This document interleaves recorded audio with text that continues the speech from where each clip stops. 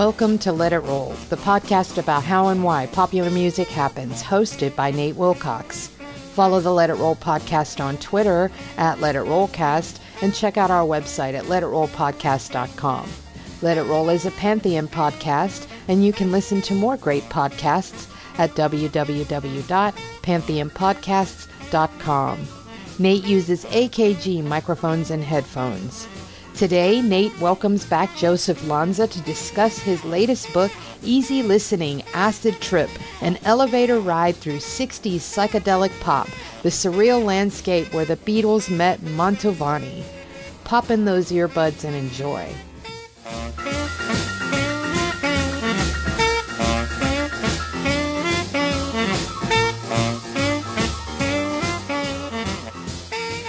It's time to let it roll. I'm your host, Nate Wilcox, and today we're welcoming back Joseph Lanza to talk about his book, Easy Listening Acid Trip, an elevator ride through 60s psychedelic pop. I threw in an extraneous Z there. Joseph, welcome back. Thank you. Glad to be back. And this was a really fun book. This is on Feral House. And it's a beautiful book, one that I actually, normally I mark my books all up for the show, but I refused to do that. I taped little sheets of cellophane taped when I needed to make a note because I did not want to harm this beautiful book. But tell us about the book, what it covers, and why this particular era drew your interest. Well, I've been wanting to write about this for a long time. In fact, I was working for Time Life for a while. They did a 22 CD volume called Instrumental Favorites, and I chose most of the songs and I wrote the notes. And I wanted to do a collection of. In fact, the first chapter of the book is called "Strobe Lights and Sweet Music," which was a takeoff on a Irving Berlin song called Soft Lights and Sweet Music, I think, or something like that. Yeah, that's correct. Finally, I spoke with the editor at Feral House, whom I knew for a long time, and he said, "Let's go for this because you've been passionate about this, and this is a lot of music that people can remember. I mean, they might not remember Love Letters in the Sand or the original For All We Know, or even the Carpenters For All We Know, but they'll remember Strawberry Fields Forever. They'll remember Donovan Sunshine Superman and Wear Your Love Like Heaven and Incense and Peppermints and those Moody Blues songs."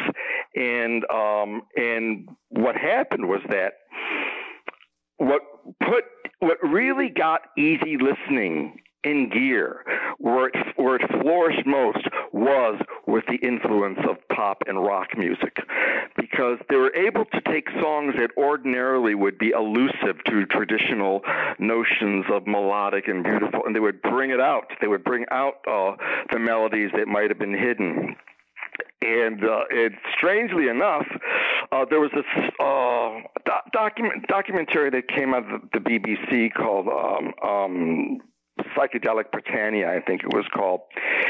And they mentioned how a lot of these rock groups that might have started with these delusions that they were white R&B people suddenly got into their own roots. They started going into old English folk songs, in the case of the Beatles.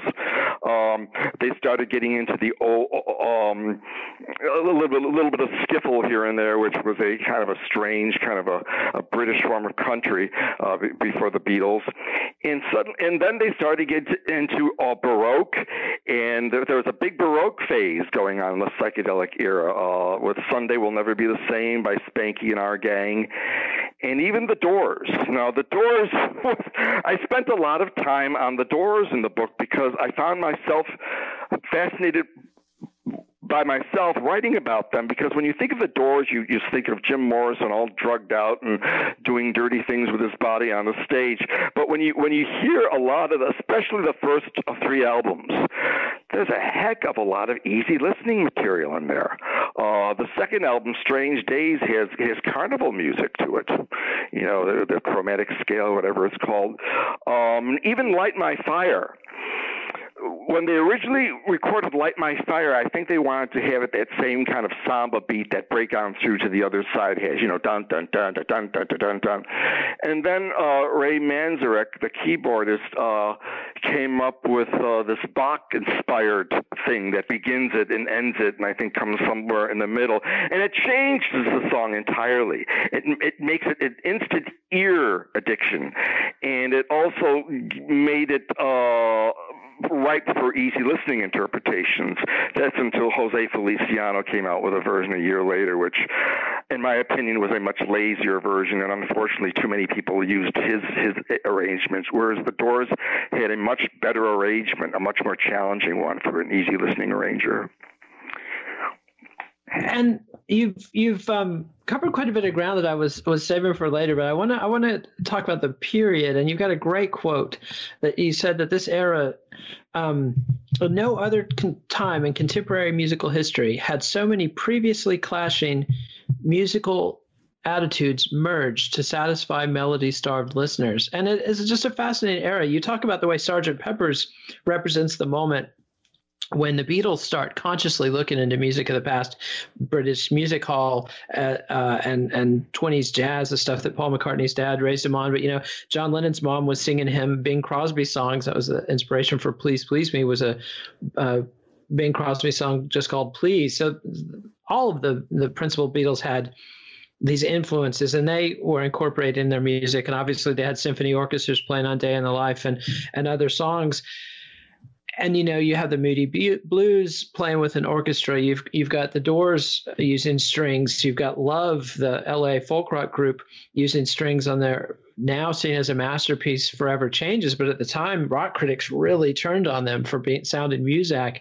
And what's interesting to me that some of these groups, like the Beatles, could get away with it, and everybody loved them, and the critics loved them. And other groups are really savaged for their quote unquote turn towards Muzak.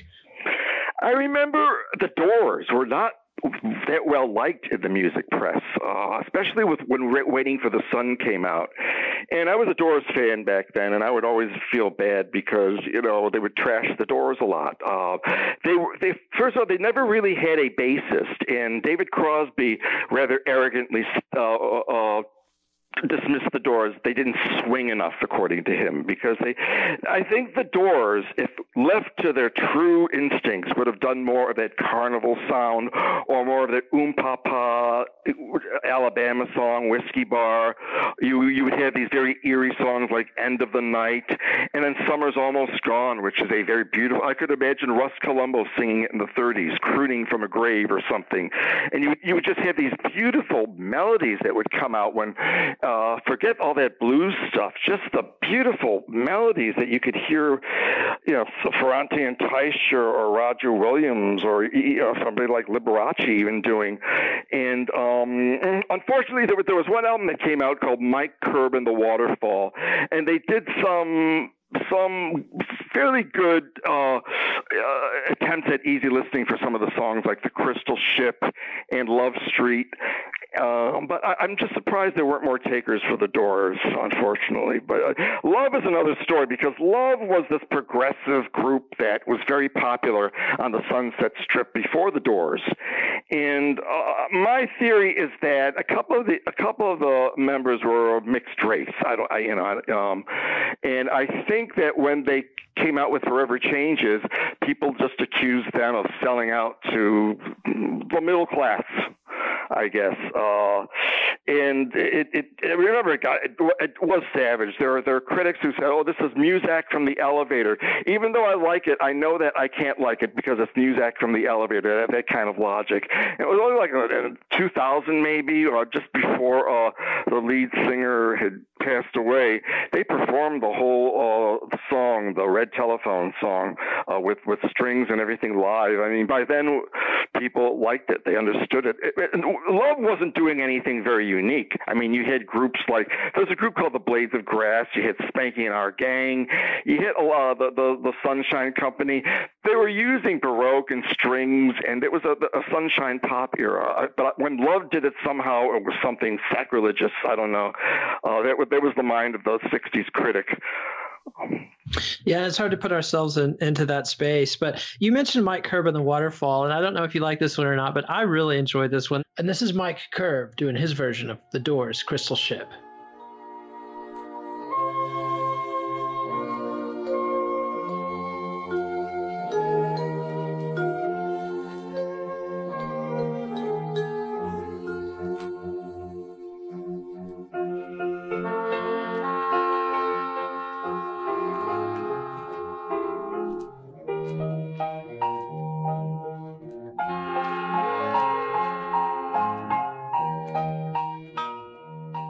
And that was Mike Curb's Waterfall doing The Doors' Crystal Ship.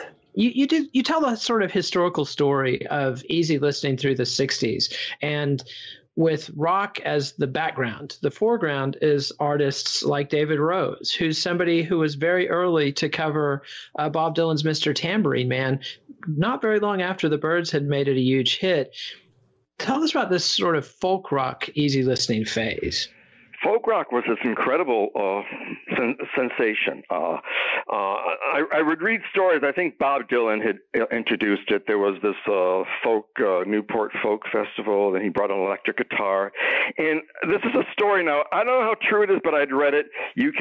But I love the image of Pete Seeger with an axe threatening to cut the cord of the electric guitar because it went against the sacred canon of folk music. I love the image of Pete Seeger wielding an axe. To me is great Toby Hooper material for me. But folk rock suddenly it came along around the time of the British invasion.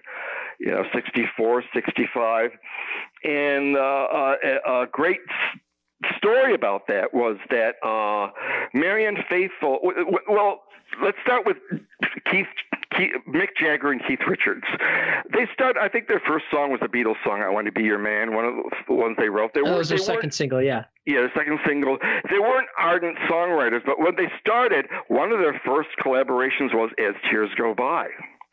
Now they said, this is a little too drippy for us. Let's have Marianne Faithfull record it. So Marianne Faithfull recorded a beautiful version, and it appeared on the first bona fide easy listening charts of Billboard in 1965. I think in June of 1965, they finally introduced a 40-song chart of easy listening, both instrumental and vocal, and Marianne Faithfull was there. And shortly afterward, the Rolling Stones said, "This is good. Let's do our version." And in both versions, the string arrangements were done by Mike Leander, who was a British arranger, and he later did the arrangements for She's Leaving Home on Sgt. Pepper because George Martin was indisposed. But Mike Leander, the same year that Mr. Tambourine Man came out, that was in 65, I believe, within months, Mike Leander had an album of easy listening folk tunes that included Tambourine Man. And then David Rose did the same thing. He had a version of Mr. Tambourine Man, which was all pizzicato, like buck, buck, buck, buck, buck, buck, buck. And it sounded more like the Dylan version than the Byrds version. He might have recorded it before the Byrds version came out. You would imagine that the easy listening versions of Tambourine Man would be more according to the Byrds version because it was much more melodic. It had that pretty sound. It had that sparkling, echoey sound. But yeah, the same year that the original came out of Mr. Tambourine Man, you had these easy listening guys right in the shadows, not even waiting a year. And they were very beautiful versions too. I mean, all of them, they were unique. And Bob Dylan is amazing because when you hear Bob Dylan's version, he appeals to a certain audience, but he had a voice that wasn't traditionally melodic.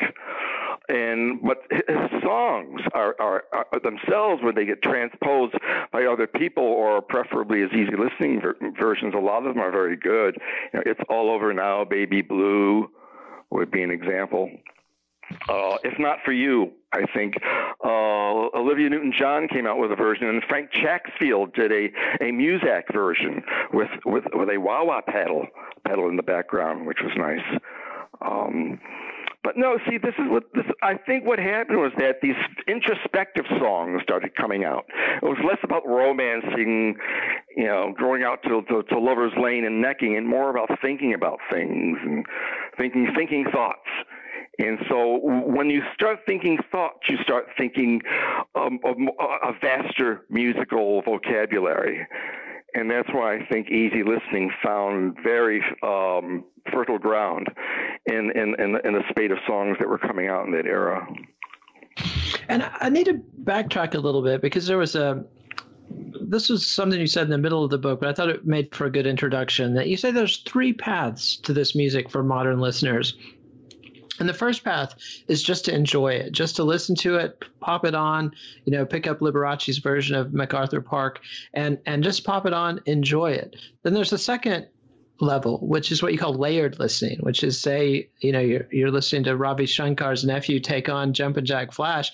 Listen to that and think about the Stones version while you're listening to the easy listening version. And then the third layer, the third mode that you describe is you use the term the uncanny valley, which is the uncanny valley for those who think they dislike this music. That so many people have been brainwashed and told all their lives elevator music is bad, easy listening is lame, you're not going to like this, I'm a rock and roller, I don't like this stuff. But something happens when you actually sit down and listen to it, and you find yourself recognizing the tunes and enjoying some of it. Yes, you disorient yourself, but yet it's a positive direction. Yeah, and that's I kind of go back and forth. I mean, so many times when I check this stuff out, it's like, oh my God, here's Ferrante and Teicher assailing this classic rock that takes itself very seriously or whatever. It depends on the song also, because Jumpin' Jack Flash is much more of a hard rocker, whereas maybe a Rolling Stones song like She's a Rainbow might have been a better take, or even even some of the softer songs. Satisfaction, don't forget, when Satisfaction came out, shortly afterward, David Rose had an easy listening version. It was fantastic. We have to go back to go on. I'm sorry. Well, I just wanted to take that opportunity. Let's hear David Rose's version of Satisfaction.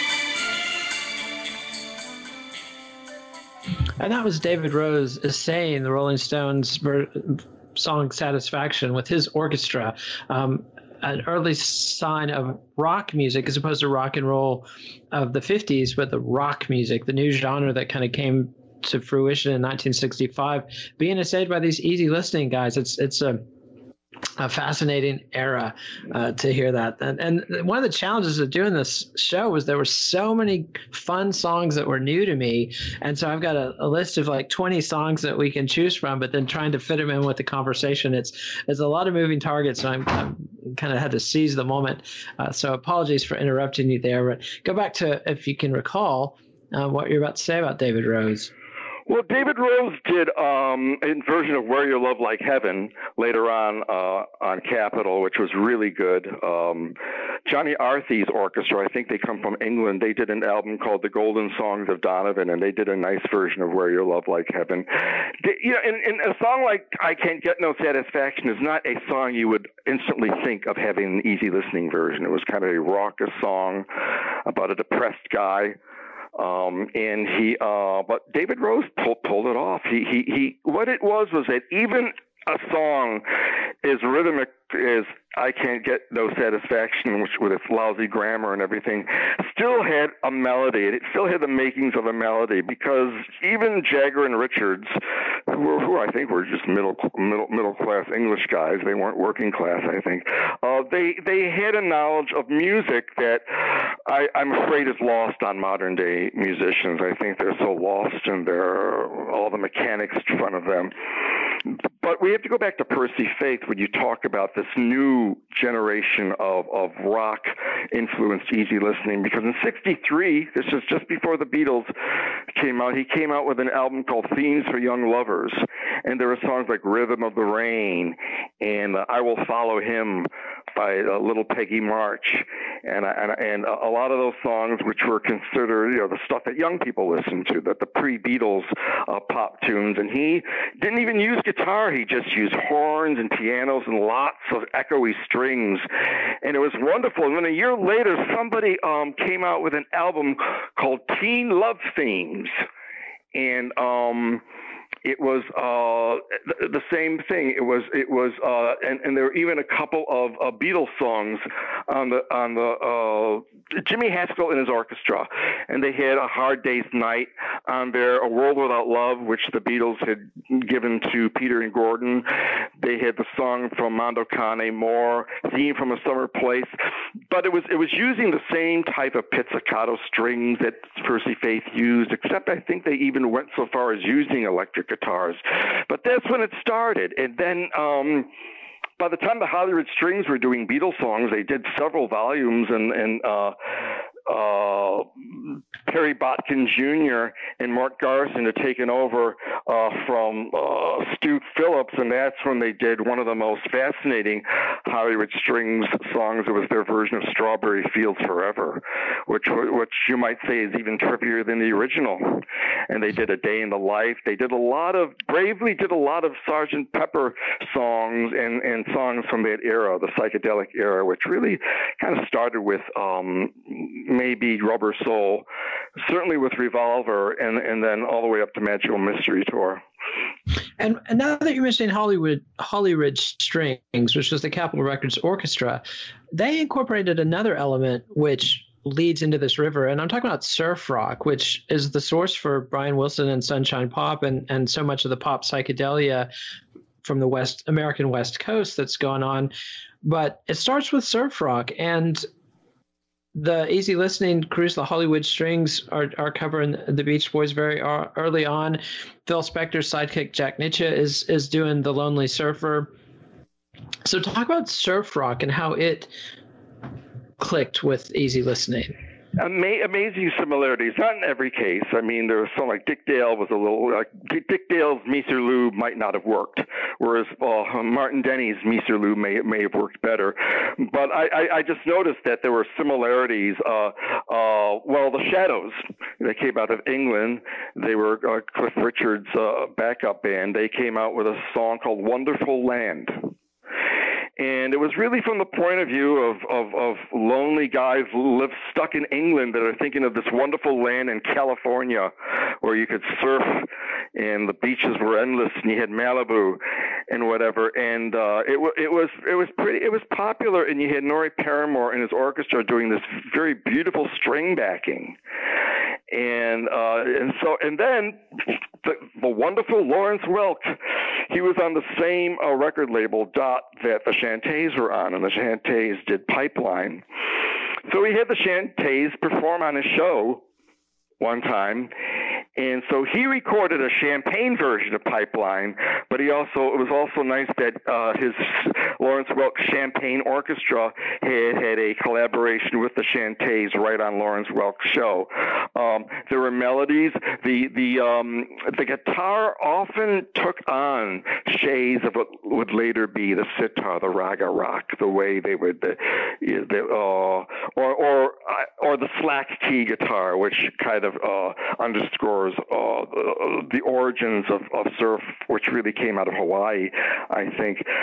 But yeah, I was glad to go a little further back, because don't forget, songs about the surf, especially in the case of Brian Wilson, are talking about another world, because from what I read, I think he tried surfing one time and he got hit in the head with the board. He was terrified of water.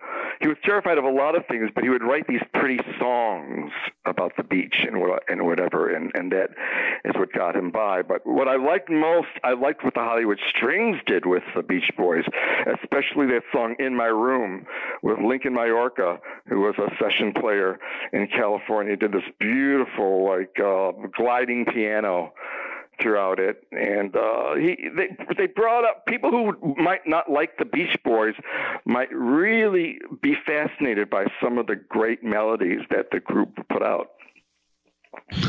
Yeah, it's a fascinating thing, and one of the other ingredients in the brew that you're describing is, and you alluded to this a little bit, but there's this jumble of generations where artists, not just like the Beatles and the Bee Gees looking back, but also groups like Winchester Cathedral that are almost totally retro. But let's hear from our sponsors and then come back and you can tell us about Winchester Cathedral and the way they collided with the easy listening scene. And so, we've got like Winchester Cathedral and the new vaudeville band that are doing openly peons to the 1920s music. How did the easy listening, it doesn't take long for the easy listening scene to pounce on this. Oh, yeah, I'm sure. I mean, several easy listening artists had their versions of it. It was a tune that really, it was written by a contemporary 60s composer. And also the song, there's a kind of hush all over the world. You remember Herman's Hermits? The new vaudeville band, I believe, were the first to record it. It was recorded for them. I think Jeff Stevens is the name of the composer. It was going back to the Rudy Valley days. And don't forget, this was a time when Rudy Valley was still alive. In fact, I think he was playing a villain on Batman TV show. You had all these generations of people alive at once. I always think of the Ultimate Academy Award show back in the late 60s where you had Betty Davis and you had Marlon Brando and you had Warren Beatty and you might have had some other young, like John Voight or some up-and-coming star, all together in one place. Now, of course, many of them have died, but I thought that Winchester Cathedral, and then they did a follow-up called Peekaboo and Finchley Central. That was the little side era where they brought real styles from the past. Don't forget Tiny Tim, too. He was popular then with his crazy falsetto, and he brought back a song called Tiptoe Through the Tulips, which a crooner named Nick Lucas had done back in the 20s or 30s or whatever. And then you had what was that other song? Ding Dong, the Witch is Dead from The Wizard of Oz. You had the Fifth Estate. I think they were from Massachusetts.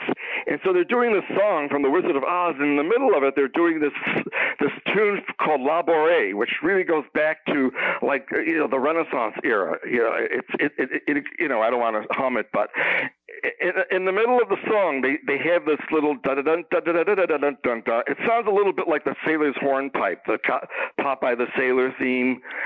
And by listening to these instrumental time travels into the past, we realize that many songs that are familiar are based on the same template, that you can hear the Sailor's Hornpipe, the theme to Gilligan's Island, and even the song Dixie, coming from the same type of songs which might have had an origin in Baroque. No, I just think that's the nature of songs, like sailor songs. There was a song that Stephen Foster wrote called Old Black Joe, and it's offensive nowadays because it was a product of its time. But I remember, I think the Brothers Four, or one of the the Four Preps, one of those kind of folk pop quartets, they rewrote it. It's called Gone Are the Days, it was called, and it was such a beautiful melody that Stephen Foster made these beautiful melodies, but they got couched in, I guess, what they called minstrel show type of stuff. But if with different lyrics or just as instrumentals, they exist as beautiful tunes, and a lot of those were reincorporated into pop tunes during that psychedelic era. And it's also the cliche about the acid flashback. You don't have to take LSD to appreciate the idea that the LSD experience for many people allowed them to have these flashbacks to a past that they ordinarily wouldn't have had. And that way of looking back, I think, was very crucial to the kind of music that was going on. The Turtles did Happy Together. Now, I think a couple of them had the roots, their parents were rooted in kind of the vaudeville era, so they were able to bring, and they would bring these New York songwriters from the Brill Building to write Happy Together and She'd Rather Be With Me. So you would have this mixture of psychedelic effects, electric guitars, flanging or distortions, but yet you would have these melodies that you could imagine being performed in the 1920s or 30s. in a different context altogether. But it's something that never would happen again. It was like this 10-year period, I would say, and it was a time when people thought the world was falling apart because people were taking all these drugs and guys were growing their hair down to their waist, and these discotheques looked very threatening. But yet, while that looked so terrifying, that generation was also carrying on what I call the Euro-American songbook. Okay. Absolutely. And not only are they going back in time, they're casting a wide net for global influences. And so ragas and sitars are another element in this. And some of these Indian artists even become easy listening artists in this era. Yeah, that's a strange. Now, Ananda Shankar, I think, was Ravi Shankar's nephew. His first album was pretty much standard easy listening melodies with the sitar. Ravi Shankar himself was much more of a traditionalist, and he probably didn't like using the sitar for pop purposes. I think when George Harrison's "Within You Without You," I think used a Western orchestra behind it. It wasn't pure raga. So, I think when Ravi Shankar got into a little bit of trouble among his peers in India when he got so involved with the Beatles and pop, I think when we heard the sitar in America or in Britain or Canada, we heard something odd. We weren't really meant to be scholars in raga music or Indian culture. It was something that was just odd, and I think I quoted the British author J.G. Ballard that it had this strange twang to it that for some Western ears might have been disorienting, but I think the disorienting part of it made it so alluring. I think one of the first appearances of the sitar was on the song Norwegian Wood, and that's all about John Lennon singing about being lured into this apartment by this woman or women with maybe not so good intentions or whatever, but it was meant to be, well, for lack of a better word, weird. And I don't mean that in a bad way either. The weirdness, the lack of familiarity was part of what made raga so appealing then, because you could pair raga with more traditional Western melodic structures. So you would have this contrast between what we consider traditional and what would be what we'd call a foreign influence, which would be the sitar. But yeah, raga rock. I mean, I don't think it was. You would have to really study the history of raga music. And I don't know if the electric sitar on Green Tambourine was meant to be a serious cross-cultural statement so much as using the sitar the way we had used the theremin. It was a sound effect that gave us an otherworldly sensation. Absolutely. And bringing up Green Tambourine, the group that recorded that for a hit, the Lemon Pipers, they're a group that would probably have seen themselves or wish that they had been on the acid rock side of the line you draw between, the San Francisco bands and Jimi Hendrix and the hard edge of psychedelic era and the psychedelic pop we're talking about, which is the Beatles and the Moody Blues and the Beach Boys and the Pet Sounds and Smile era. And the Lemon Pipers hook up with a producer and a songwriter. They're given the song Green Tambourine, and it's a massive, massive hit, both in their version and in covers like Lawrence Welk's. And let's hear Lawrence Welk saying Green Tambourine, and then we'll talk about the way the Lemon Pipers fought their fate.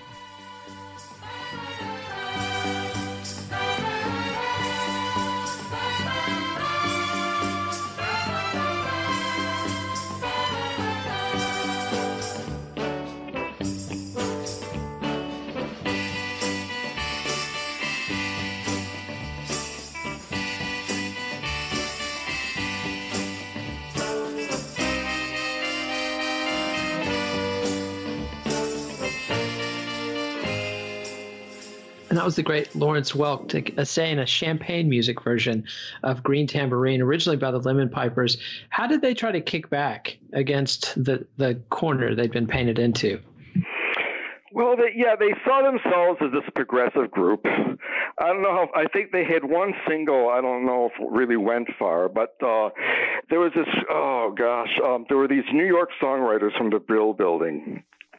And they thought they went, I think, to where the Lemon Pipers lived, and they recorded a song And I don't think they liked the Lemon Pipers didn't like it. It was Paul Lika had written it, I think, along with this other collaborator, and they just thought it was pop. It was just they pop. It was sissy music. It was just it was too white. It was too middle class. Whatever hang-ups these people had, and still have in a lot of ways. But Paul Lika brought it back to New York, and he played with it a bit. And they had that electric sitar effect in it, and all that, and the distortions. It was just an instant hit. I mean, it traveled too. I think England liked it, and then they came out with a couple of other songs that Lika had written. One was called Rice is Nice, and another one was called Blueberry Blue, and Jelly Jungle, and Orange Marmalade. They were all really good with strings. There was this guy named Irv Spice. His name crops up all the time. I wish I got it. I don't know if he's still alive. The Irv Spice strings come up a lot in these easy listening psychedelic albums, and they were great songs. But if you listen to the Lemon Pipers album, it's a mixture of those nice studio enhanced songs and what the Lemon Pipers thought they were, which was just another acid band. There was a real clash there. I don't understand. I think later on one of the I think maybe the lead singer of the Lemon Pipers admitted that Green Tambourine was good. He didn't like the other songs though, but I don't understand why they couldn't have played along with the game. I think the songs are great.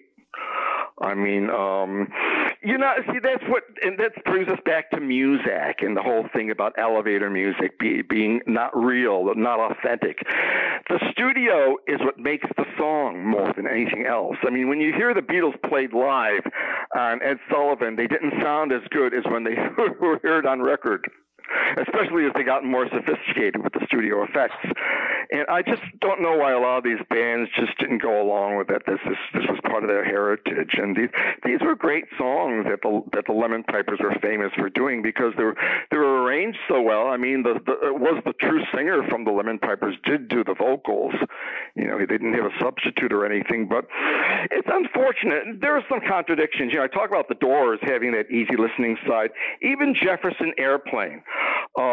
There were several songs on Surrealistic Pillow and on Crown of Creation, which would have been wonderful easy listening. And I never heard any easy listening versions of Lather or Triad or even the song Crown of Creation. They could have done easy listening on that. And then on Surrealistic Pillow, you know, there was an easy listening version of Somebody to Love. I think I have two of them listed. And there was one easy listening version of White Rabbit, which is difficult because White Rabbit is a mixture of Bolero by Ravel and a little bit of Miles Davis. It was a very derivative song, except for Grace Slick's voice. But Gabor Szabo, who was a Hungarian guitarist, he fancied himself a jazz guitarist, but at least on this album, he was more of a pop player, and he had this group called the California Dreamers, which were sort of like a mixture of the Ray Conniff Singers and maybe some other 60s style backup group. But it was White Rabbit, and it wasn't bad, and it was just ba ba ba. There were no vocals to make people think about taking LSD. But no, there were a lot of so-called heavy, not many, but Jefferson Airplane and the Doors were among those so-called heavy groups that had material that could have been very open to easy listening. And one of the ironies, the Velvet Underground really were not that well known in America. I think they became more of a 70s kind of punk phenomenon. But when I listened to some of the Velvet Underground songs, so many of them would have been beautiful, easy listening. You know, I don't know if you're familiar with the Banana album. I think it was of course, Andy Warhol. Sunday Morning, I think, is the one that opens up. What would have been beautiful, and then Lou Reed later came out with Transform with songs like Satellite of Love and Perfect Day. Perfect easy listening. I don't know why there weren't any takers. I'm sure Lou Reed wouldn't have minded. I've gone into the alternate history of the Velvet Underground. Yeah, the album was recorded in '66, but came out in '67, and Andy Warhol wasn't part of the music biz. It could have been marketed very differently, like you said, and I think there was potential there. But you know, the Velvet Underground get their huzzas, and you know, we'll talk about them on a punk rock episode at some point in the future. Right now, though, I want to talk about another, not group, but some other creatives who sort of railed against the way they were ultimately perceived. And I'm talking about the team that wrote the play Hair. They saw themselves as a total revolution on Broadway, and yet they're pretty quickly swallowed up by the easy listening Borg. Well, I think they opened up at the Biltmore Theater, I think, in '68, summer of '68, and within weeks they had at least 5 Muzak versions of their songs recorded by Muzak. One of them you can hear called Aquarius, and the credits go to. McDermott, Ragney, and Rado. Yeah. Galt McDermott really did the music pretty much. Yeah. And the Galt McDermott Orchestra is listed on the Muzak album as providing the music. I got in touch with him, but this was shortly before his death. He doesn't remember it, but a lot of people don't remember things. But I remember there was this big push to push as many Hair songs as possible. So you would have the Happenings do songs from Hair. You would have Phyllis Newman and Barbra Streisand and very middle of the road people like, what's his name? The guy I mentioned before, the Julius LaRosa did a version, I think, with the 4 lads in the background of Hare Krishna. The Bean song. There were several. It was supposed to be such a. I saw a production of it, not on Broadway, but I saw a production of it, and mostly it was just a bunch of skits with a lot of, dirty words and a lot of sodomy references, which I didn't mind, but it was supposed to be so threatening and so anti-American and anti-establishment. But what we remember are songs like Good Morning Starshine, and even like the song Hair, the Cowsills covered, Aquarius, The Fifth Dimension. I mean, The Fifth Dimension and the Ray Conniff Singers both did versions of Aquarius, and they were invited by the Nixon White House to perform. So you do get this strange generational goulash going on here. But Hair was one of those contradictions, because so much of Hair is remembered for its pop influences, its pop songs. And I think in 2000s, Galt McDermott and maybe one of the other guys, not Jerome Ragney, the other guy, James Rado, was on with him. And Galt McDermott was just mourning over the fact that there are no more pop songs anymore. This was like the 2000s or something. And during the making of Hair, while they were producing it, there were problems with drugs and whatever. But what will be remembered through the test of time will be the songs, and they will be often, if you listen to Percy Faith's version of the songs, or I think perhaps there are other people. That is what I like about the contradictions. And Galt McDermott was kind of a straight-laced guy. He didn't even know what a hippie was, he claims, until he met Rado and Ragney. It was in the tradition of Thoroughly Modern Millie in a lot of ways when you look back.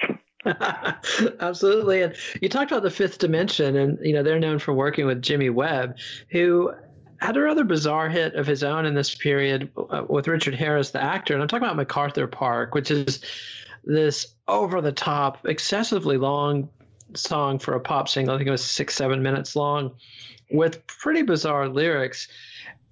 And I want to play Liberace's version. He put it into a medley with Cherry Hill Park, MacArthur Park, and Echo Park.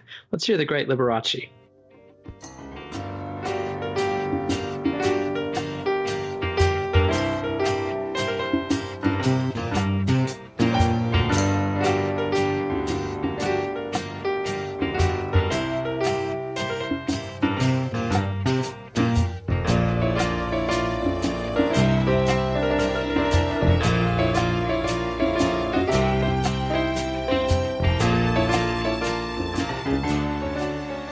That was Liberace taking Jimmy Webb's MacArthur Park and put it into a blender with Cherry Hill Park and Echo Park and his fabulous chandelier piano style to put it all together.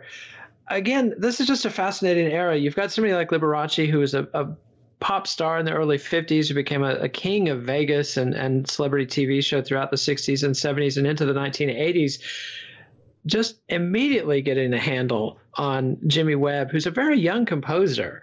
And in some, Jimmy Webb's one of these people, he never complained about his success or being seen as a pop artist. But very unique guy. And I don't know, the contradictions of this era just really fascinate me. Well, MacArthur Park, to me, strikes me as an acid song.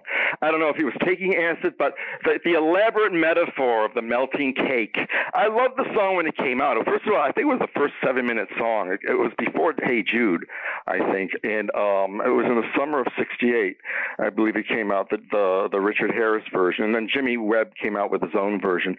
But I remember he performed it on the Mike Douglas show, and I remember he kept saying, "I'll never have that recipe again," and someone left the cake out in the rain, and I thought, this is amazing. I love the way that he took the image of a lovelorn guy who goes, I guess, to MacArthur Park to see this woman of his dreams get married to somebody else, and I thought it was wonderful. And people around me were saying, it's such a stupid song. What's the cake have to do with anything? I mean, they get so hung up on the literal meaning, but now it's considered a classic. But it was right in there, right in the psychedelic era. And you have all these different musical influences. And the song was offered to the association. I think Jimmy Webb had intended it as being some kind of a cantata of some sort. They turned it down. I don't know why. Maybe they didn't like the cake either. But I thought, Richard Harris really had no voice, but sometimes a no voice can be a good voice. And I think that he did a great version of it. I mean, maybe it was because of his gruff delivery.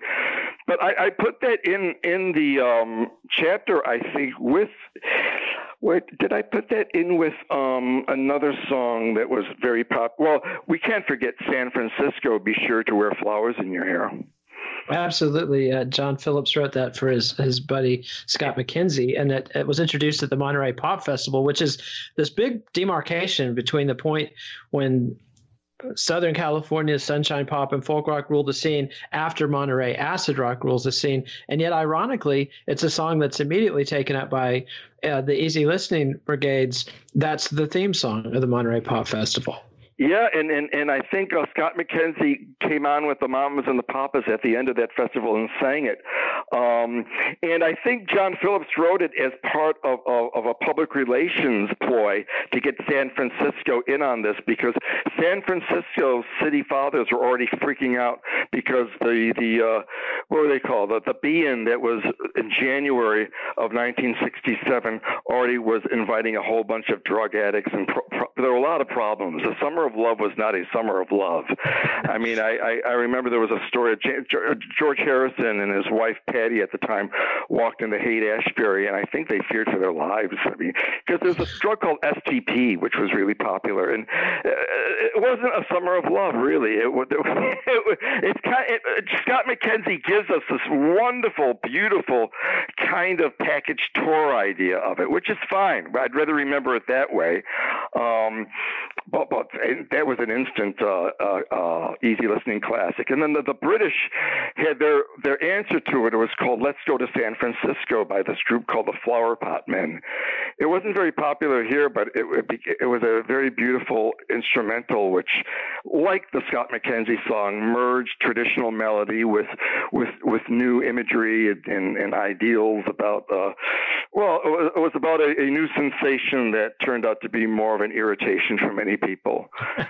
Yeah, absolutely. And Scott McKenzie's song, becomes inadvertently this sort of advertisement for the kind of people that are later going to be sucked up by that Manson family and others. You just visualize every 13-year-old runaway in the country at the time getting on a bus to San Francisco, and the Hells Angels were waiting for him with STP and all kinds of awful things. Well, that movie Give Me Shelter kind of said it all for me, because one of the we still hear it, the word fascist all the time is used very loosely. If you don't agree with somebody, he's a fascist. But I can't think of anything more fascistic than being at a rock concert all drugged out and having the Hells Angels around you everywhere you go. It's your guards. Yes. I mean, come on. I mean, that's like this. To me, that's the Gestapo. I'm sorry. That was the 60s to me, that behind all the beauty of the flowers and the trip, there was this violence that was just lurking at the edge of it, unfortunately. And Grace Slick herself said, it wasn't the beautiful thing that we remember it is, because there's something in the human genetic code, which is violence. Yeah, absolutely. And you talk throughout this book about the theme, there's this contrast between the beautiful music and the bright colors of the psychedelic era, but there's always this undercurrent of dread and sadness. And one of the easy listening hits you talk about was the theme song from Rosemary's Baby that was sung by Mia Farrow for the soundtrack and did very well, but was immediately adopted by the easy listening and Muzak. Yeah, I think Hugo Montenegro had a version of it. I have it in my discography. There are several people, and the easy listening Billboard chart had Mia Farrow's version on there. It became released as a single, and when you hear it, it does sound like a very weak voiced lady singing a lullaby. But of course, it's the birth of the devil.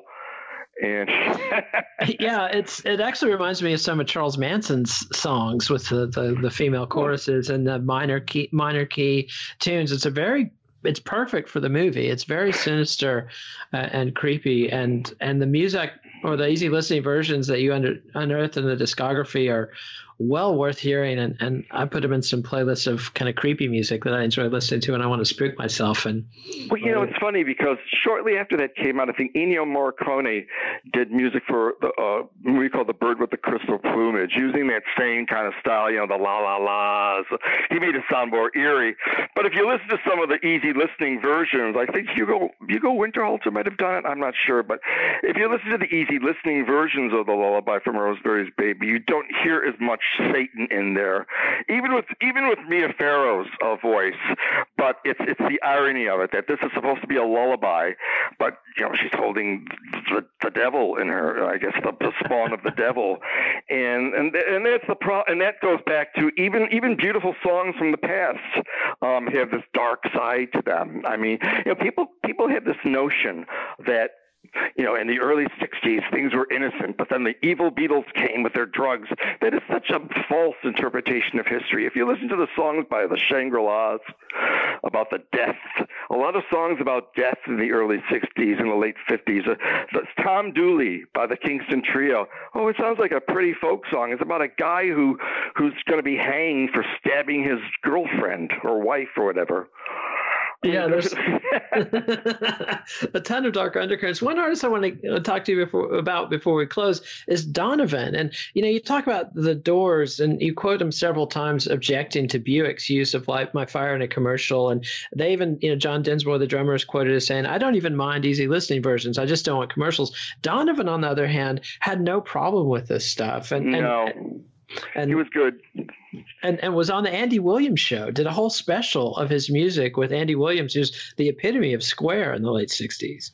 But I think, he would, but his wife was Claudine Longet, so they gave him some cachet into the world of the macabre, in a sense. I mean, I don't think she meant to be macabre, but Claudine when she Longet, shot her husband later on. Well, there was, somebody told me that, why didn't you mention it? Because I wrote a book called Vanilla Pop, and I had this chapter called French Vanilla. I'm talking about Claudine Longet, and they said, why didn't you mention the murder? That happened years after her career had ended. It had nothing to do with her career.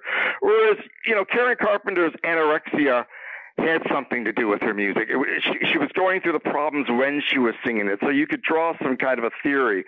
But to me, the Spider Savage murder and her music are just separate entities, and to bring up the murder is just, if you want to write a biography of Claudine Longet, but I just didn't feel it was the right place.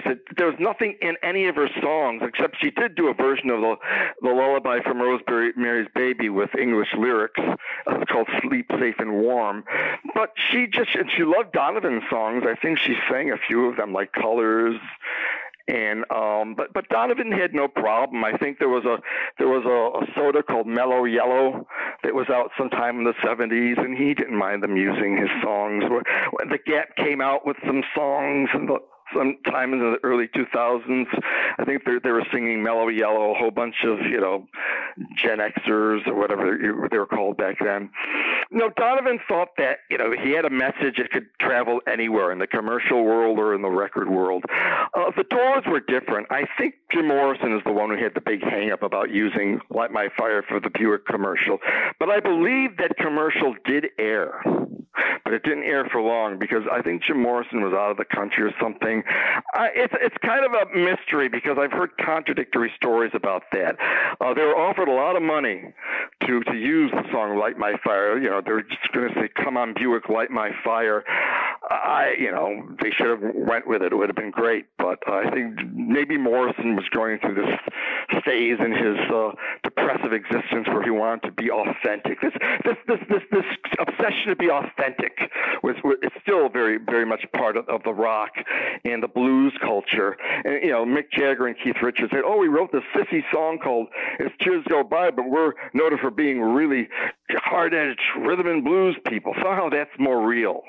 That's more authentic. I never understood that logic. Well, I think part of it was that when they would come in and present something like that, Brian Jones would heckle them out of the room. So they had a tough crowd to get over with all their intra-band hostility there. But I want to sum up with a quote from the end of your book that nothing feels and sounds sweeter than an easy listening acid trip, but be sure to guard the set and setting against buzz-killing invaders that stalk the periphery. So, Joseph Lanza, it's been great fun. The book is Easy Listening Acid Trip, an elevator ride through 60s psychedelic pop, which is an angle I am not aware of any other writer attacking. So thank you very much for curating and bringing all this really fascinating and fun music to our attention. And I hope we can have you back on the show. I'd love to talk about Vanilla Pop or Russ Columbo or any of your other books.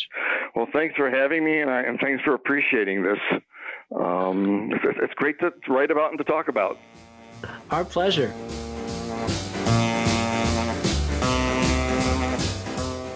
Follow the Let It Roll podcast on Twitter at Let It Rollcast, and check out our website at letitrollpodcast.com. Next week, Nate will welcome Dave Thompson to discuss his book, Come and Get These Memories, the genius of Holland Dozier Holland, Motown's incomparable songwriters. Let It Roll is a Pantheon podcast, and you can listen to more great podcasts at www.pantheonpodcasts.com. Let It Roll is dedicated to the memory of Ed Ward, Russell Thomas, and Danny Park.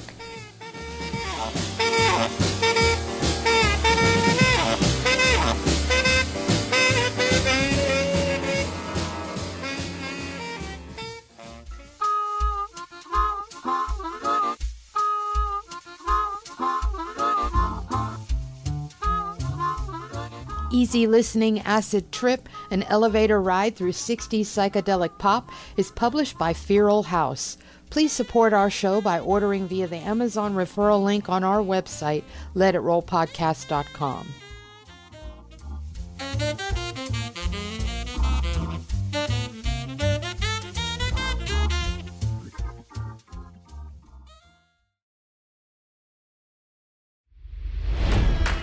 It's NFL draft season, and that means it's time to start thinking about fantasy football. FantasyPoints.com features industry-leading experts and prognosticators using proprietary hand-charted data to help you score more fantasy points. FantasyPoints.com is the place to go for whatever kind of fantasy football you play. Whether you play fantasy football, daily fantasy sports, or do a little bit of everything, Fantasy Points has the meticulously researched content to guide you to victory. And why wait for the fall? Fantasy Points also covers the new spring football league, the UFL.